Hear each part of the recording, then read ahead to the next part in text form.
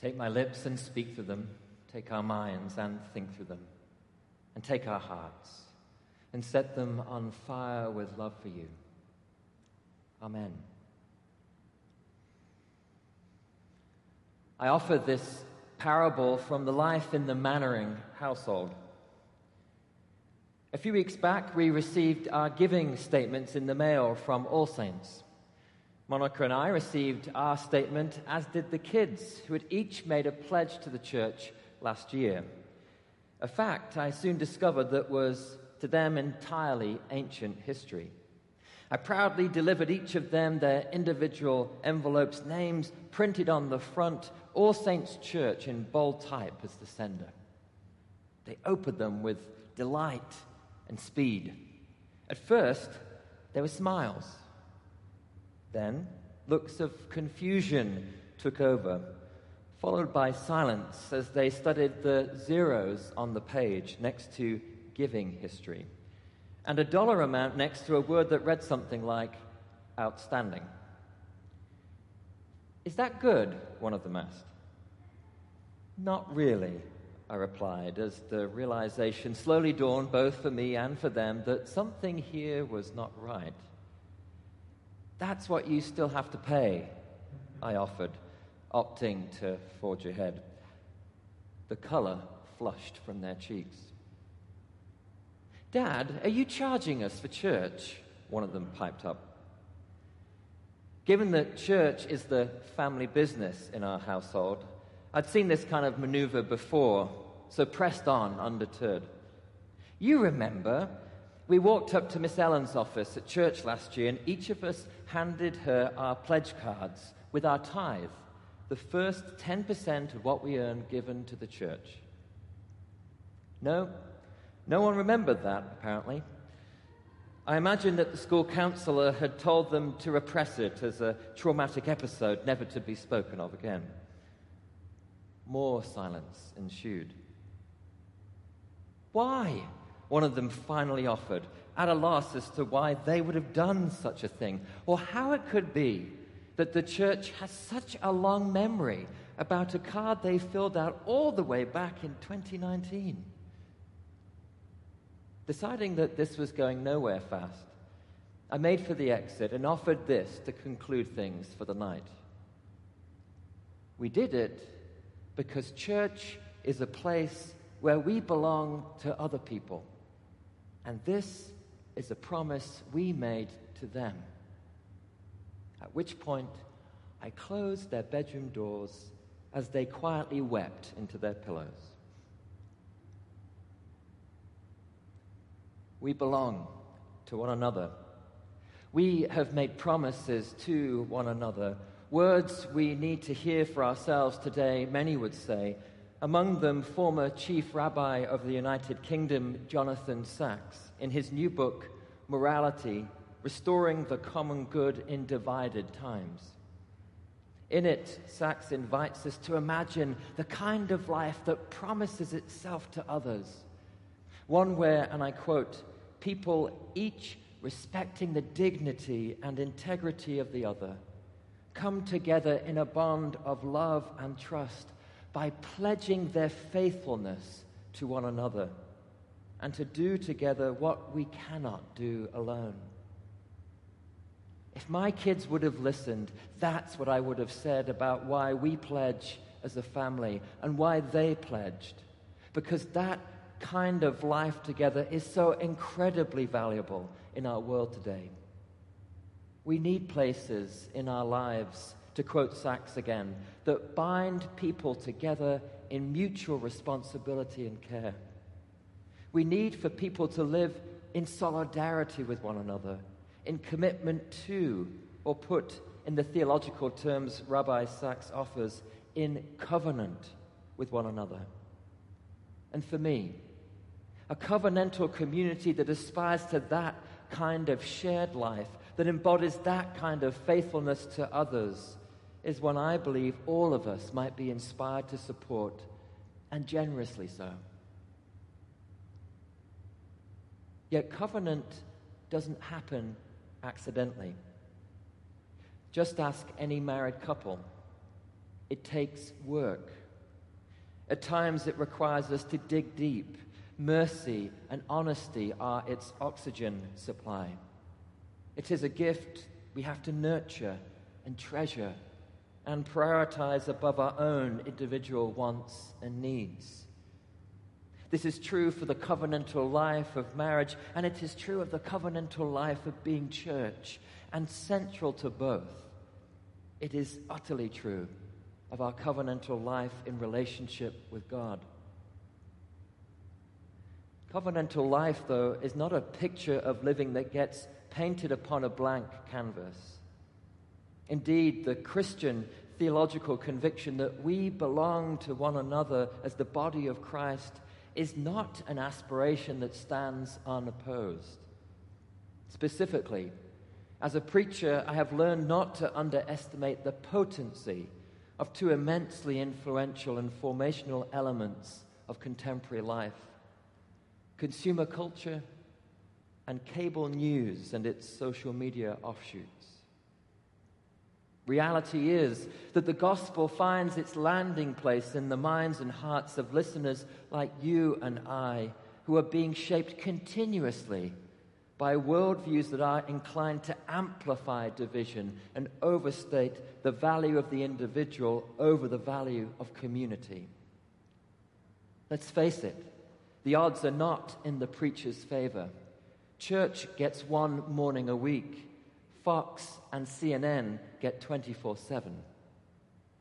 Add this to the already existing backdrop that we have, the coronavirus, and how it has put all of our lives on the edge of a certain kind of anxiety and fear of the other, lest an unknown stranger or a long familiar friend get us sick. Today, you and I are living in a certain kind of separateness from one of people, from each other. And as much as we aspire to be people committed to others, circumstances might drive us to circle our wagons and focus more on me and mine. These are hard times. Yet, if we're honest, more so for people you and I may never get to meet, subsisting in circumstances that most of us could barely imagine are possible to subsist within. This has not been an equal opportunity pandemic. They never are. It's a fallacy to say that we are all in the same boat, living in the time of coronavirus. Truth be told, we are living in very different kinds of boats across this nation and indeed across the world. Some boats have their own doctors on board, whom the passengers can see anytime they like.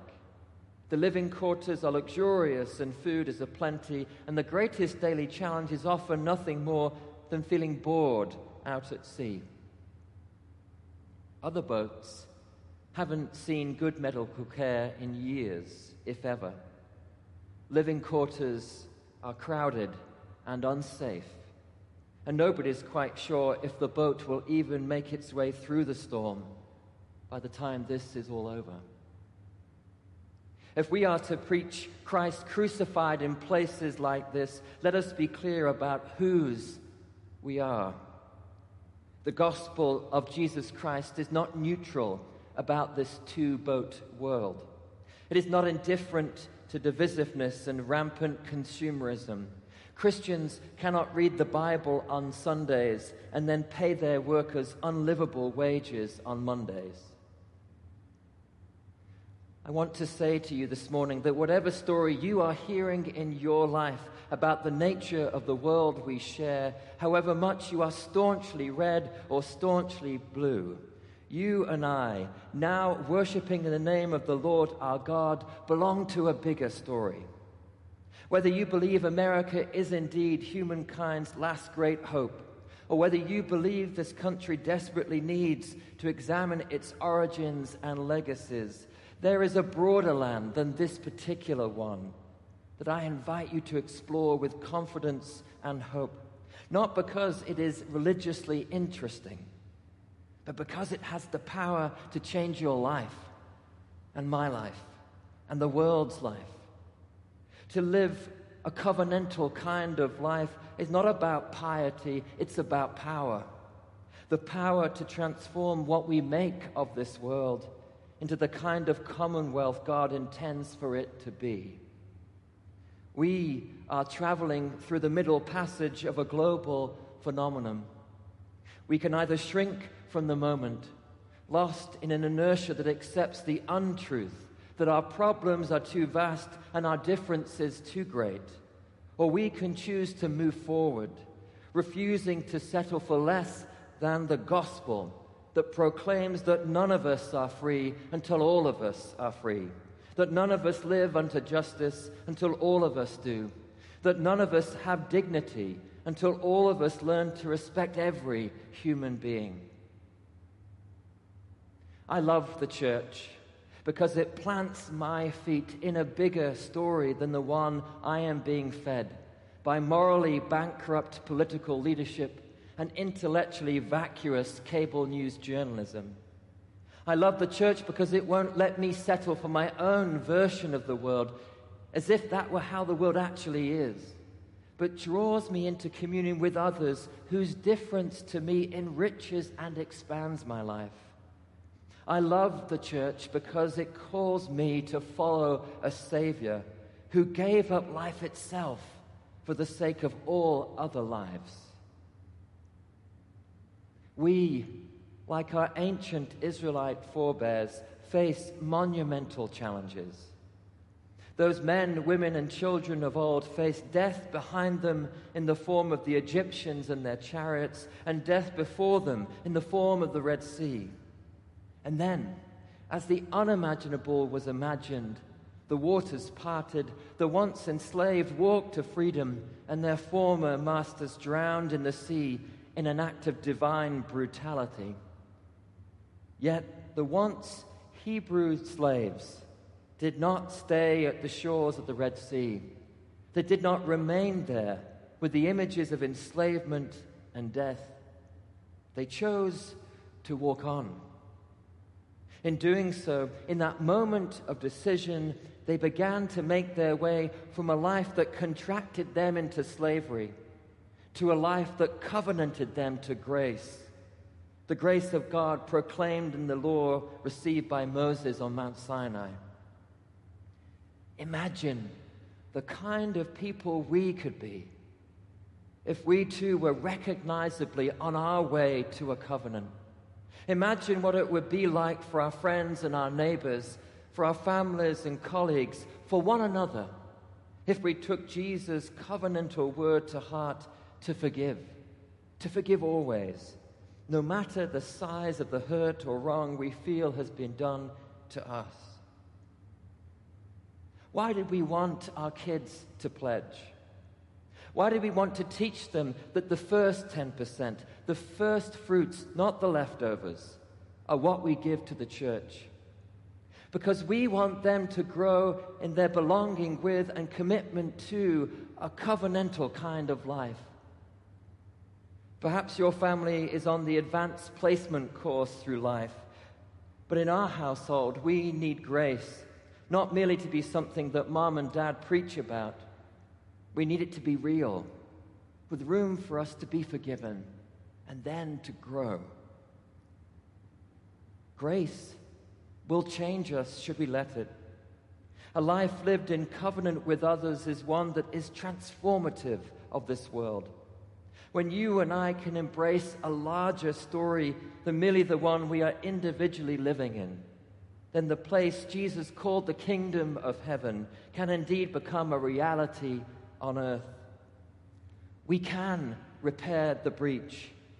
We can be better than our lesser instincts. We can be the church, salt in a world that has lost its sense of taste. I invite you to commit to that, to trust in God's grace, to be the change you long to see, to live into an infinitely bigger story that truly has room for us all.